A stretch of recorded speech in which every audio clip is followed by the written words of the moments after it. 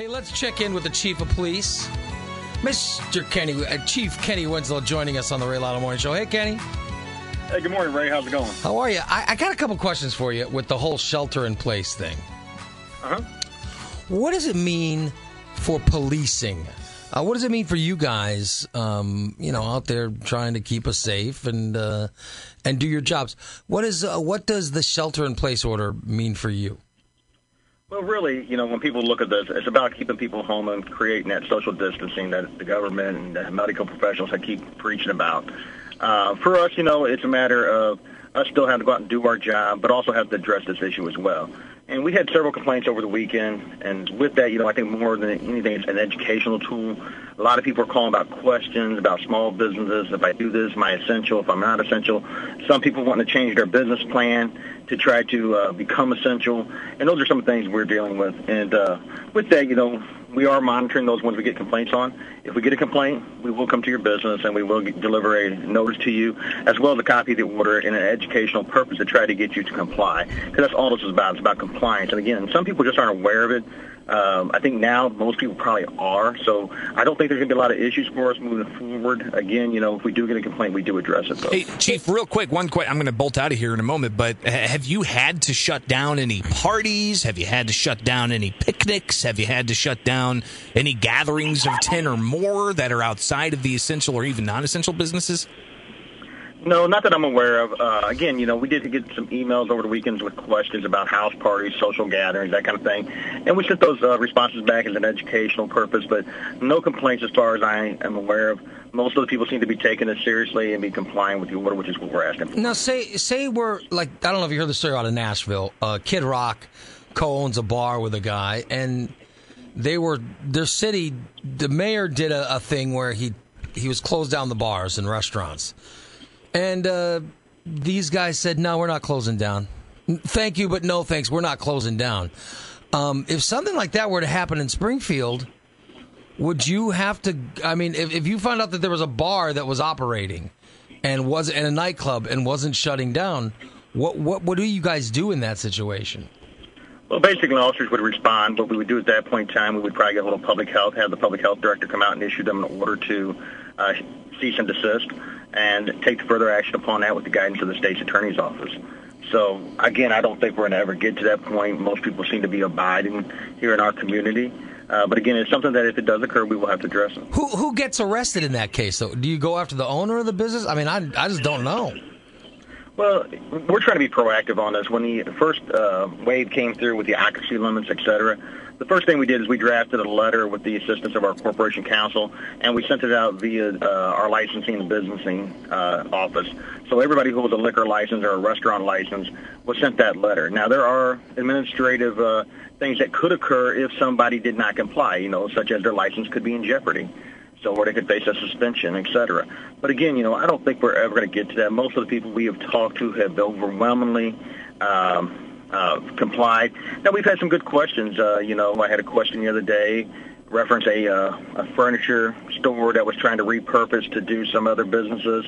And we've had some of those that we've had to address where they were kind of in the gray. And then the governor's office came out with some clarity yesterday on a couple of those, one of those being car lots. Initially people were like, oh, you can sell a car, that's essential.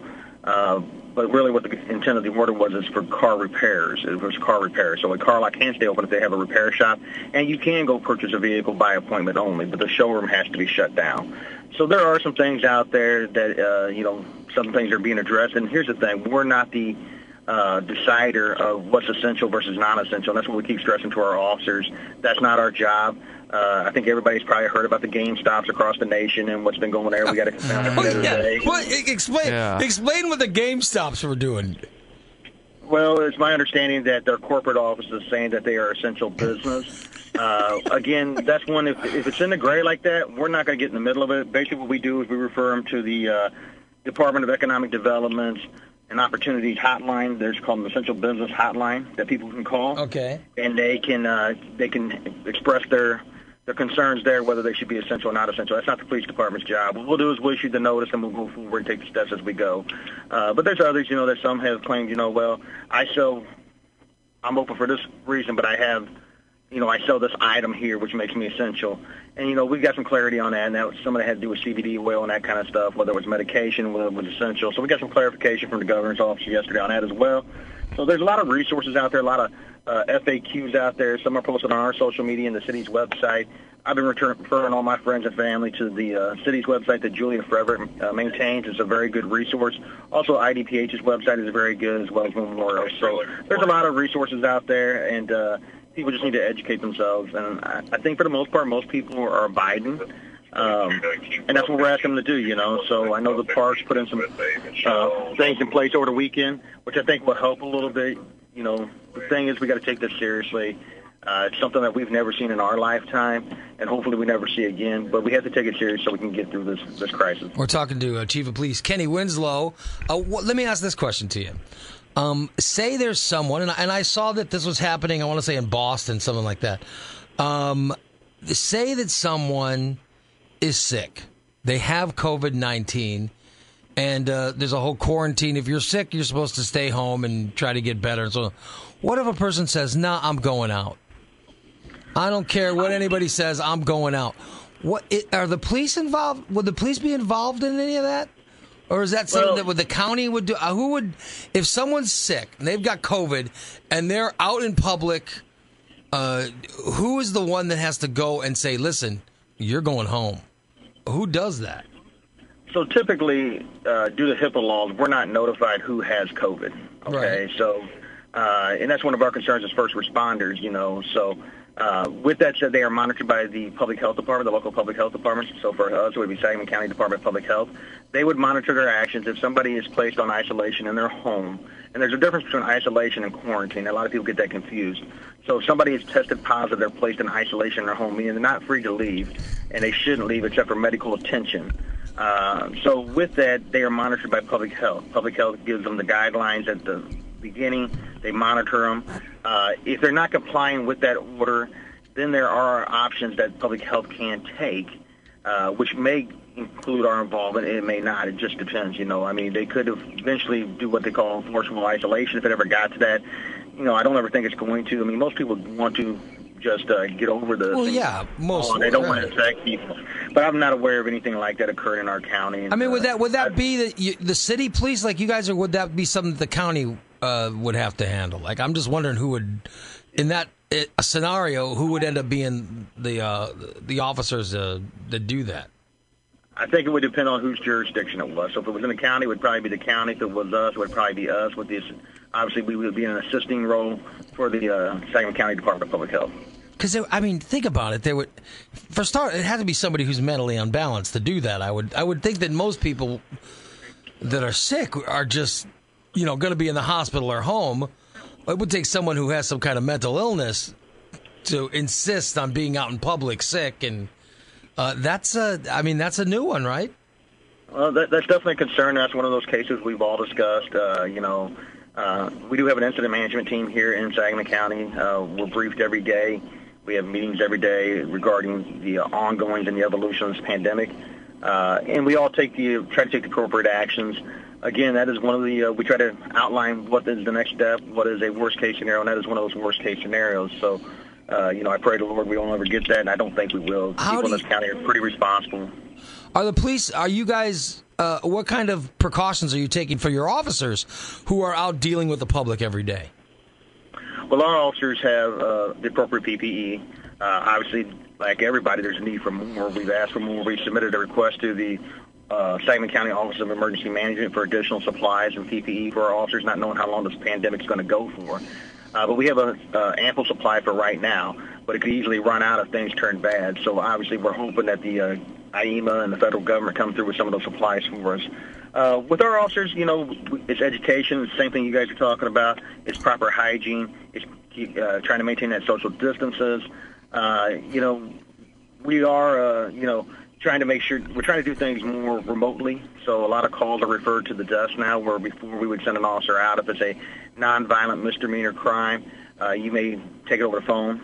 Additionally, officers are calling the residents before they get there, trying to get as much information as they can over the phone. prior to meeting with them. And if they don't have to meet with them, they won't. You know, if they can do it all over the phone, they will. You know, with technology, you know, we can send out links to have videos and photos uploaded, that kind of thing. So those are some kind of some of the things we're doing as far as that.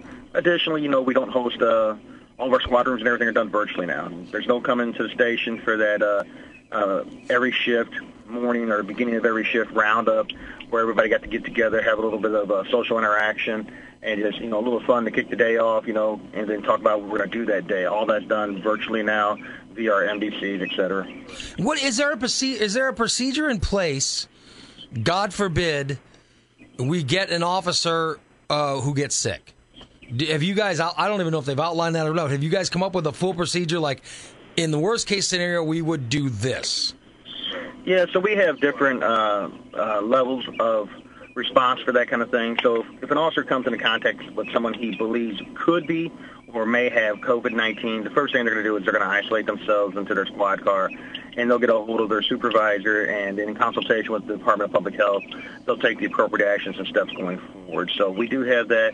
Obviously, you know, as far as somebody coming to the station, same thing. We've got steps laid out for everybody. The biggest thing is to isolate yourself initially, and then let's call and get the appropriate guidance going forward. You don't want people just showing up at the hospital. Obviously, they think that there's ways we can handle this without trying to contaminate other areas. You know, and the big thing for everybody is just taking the appropriate precautions. And, you know, law enforcement is not unlike other businesses out there, organizations out there. You know, there are members in our community that has, you know, been quarantined, et cetera. You know, I got 3 off right now who, as a precaution, are off because of potentially symptoms, et cetera, you know. So, but nobody's tested positive, and, you know, somebody may have came from a high-risk area, that kind of thing. So, again, all of our officers are being responsible. They're doing the right things. You know, we're in contact with HR as well as public health about how to maintain and how to move forward with that. You said that 3 officers are at home, are right now, they've been tested and they're waiting for results? No, none of my officers have been tested. Oh, okay. They haven't shown any kind of. They haven't shown the symptoms to get tested, but they may have been in contact with somebody who potentially had. Oh, okay. So they're just in case they show symptoms, they're off. Correct, or they're showing symptoms of flu-like symptoms, and they're not allowed to, you know, as a precaution, they're staying home. So now I get it. Again, but none of my officers have been tested. But again, you know, that's the kind of thing we're dealing with, and we're not like any other organization. So as this pandemic rolls on, you know, there's things that you have to plan 2 and 3 weeks out. You know, if the National Guard gets activated, how many of my members are going to get activated? I will have a large contingency of officers who serve. That's true, and probably do so. But, you know, they serve every day working for us, and we need those bodies. So, again, it's one of those things that we just have to plan for what may come. Is that your way of telling me that you're going to call some kind of citizen brigade up and I should be prepared? You never know what might happen, Rick. It is. I'm telling you, we live in, these are weird times. I mean, we've never dealt with this before. And no, we're definitely in unprecedented times, and you know, I get a lot of strange questions about, you know, are we stopping people who are driving just to check where they're going to make sure they're essentially going somewhere? No, we're not doing that. If you're stopped by an officer, obviously you're stopped for probable cause.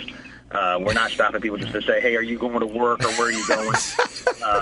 That was one of the concerns that came across, you know, the other day from several people. No, that's not what we're doing. And hopefully in this country we have a lot of rights and freedoms that we never get to that day. Sure. I'll tell you, it's crazy. I think you guys are doing great work, Kenny, and I appreciate you jumping on with us. I know you have daily meetings. I hope they're not a drag. I hope you guys are learning from stuff, and I just hope that the police aren't being too inconvenienced to get us all through this. No, and again, the thing I would ask from the public out there is please comply with the order. I know it's an inconvenience. It's a change of all of our ways of life. Believe me, my officers don't get to go to the gym right now, and a lot of them like to hit the gym and work out, and, you know, and so we even closed our internal gym for right now out of precautions. So, again, you know, everybody's inconvenienced with this. You know, they're doing things that the normal person probably doesn't do. You know, their loved ones are making them strip down in their freaking garage and throw their uniforms into the wash since they walk in and decon themselves before they ever coming out of precautions. And that's not the wrong thing to do. And in fact, it's probably a smart thing to do. So, again, not saying that's what you have to do, but, you know, they're doing things and steps that the normal people aren't doing, you know. And the thing I would ask for everybody, if you do have somebody in your home who is potentially showing flu-like symptoms or, you know, has been tested or has COVID or is being tested for COVID, that if you do have to call 911, please pass that information to our dispatch center so we can get that information to our officers, and they'll show up in the appropriate PPE. So when they show up, they may be wearing a mask, they may be wearing goggles, they may be wearing gloves. Don't take that as an insult or anything. It's just about trying to keep everybody safe, including the officers and the citizens. Listen, I appreciate you jumping on, Kenny. I know it's a busy time for you. I just want to be clear. The 3 officers that you have home, you're just waiting to see if any symptoms happen. Nobody's been tested or any of that stuff. No one's been tested. They had flu-like symptoms, or they traveled from a high-risk area, okay. Or they had potentially contact with somebody who may have been tested or potentially be COVID-19. So no. Again, it's about keeping everybody safe, and that's the way the city's taking that approach, as well as most organizations are. It's better to be safe than sorry, so that's kind of what we're doing. Thanks a lot. Police Chief Kenny Wenzel joining us on the Ray Lytle Morning Show. Thanks, partner. Thank you.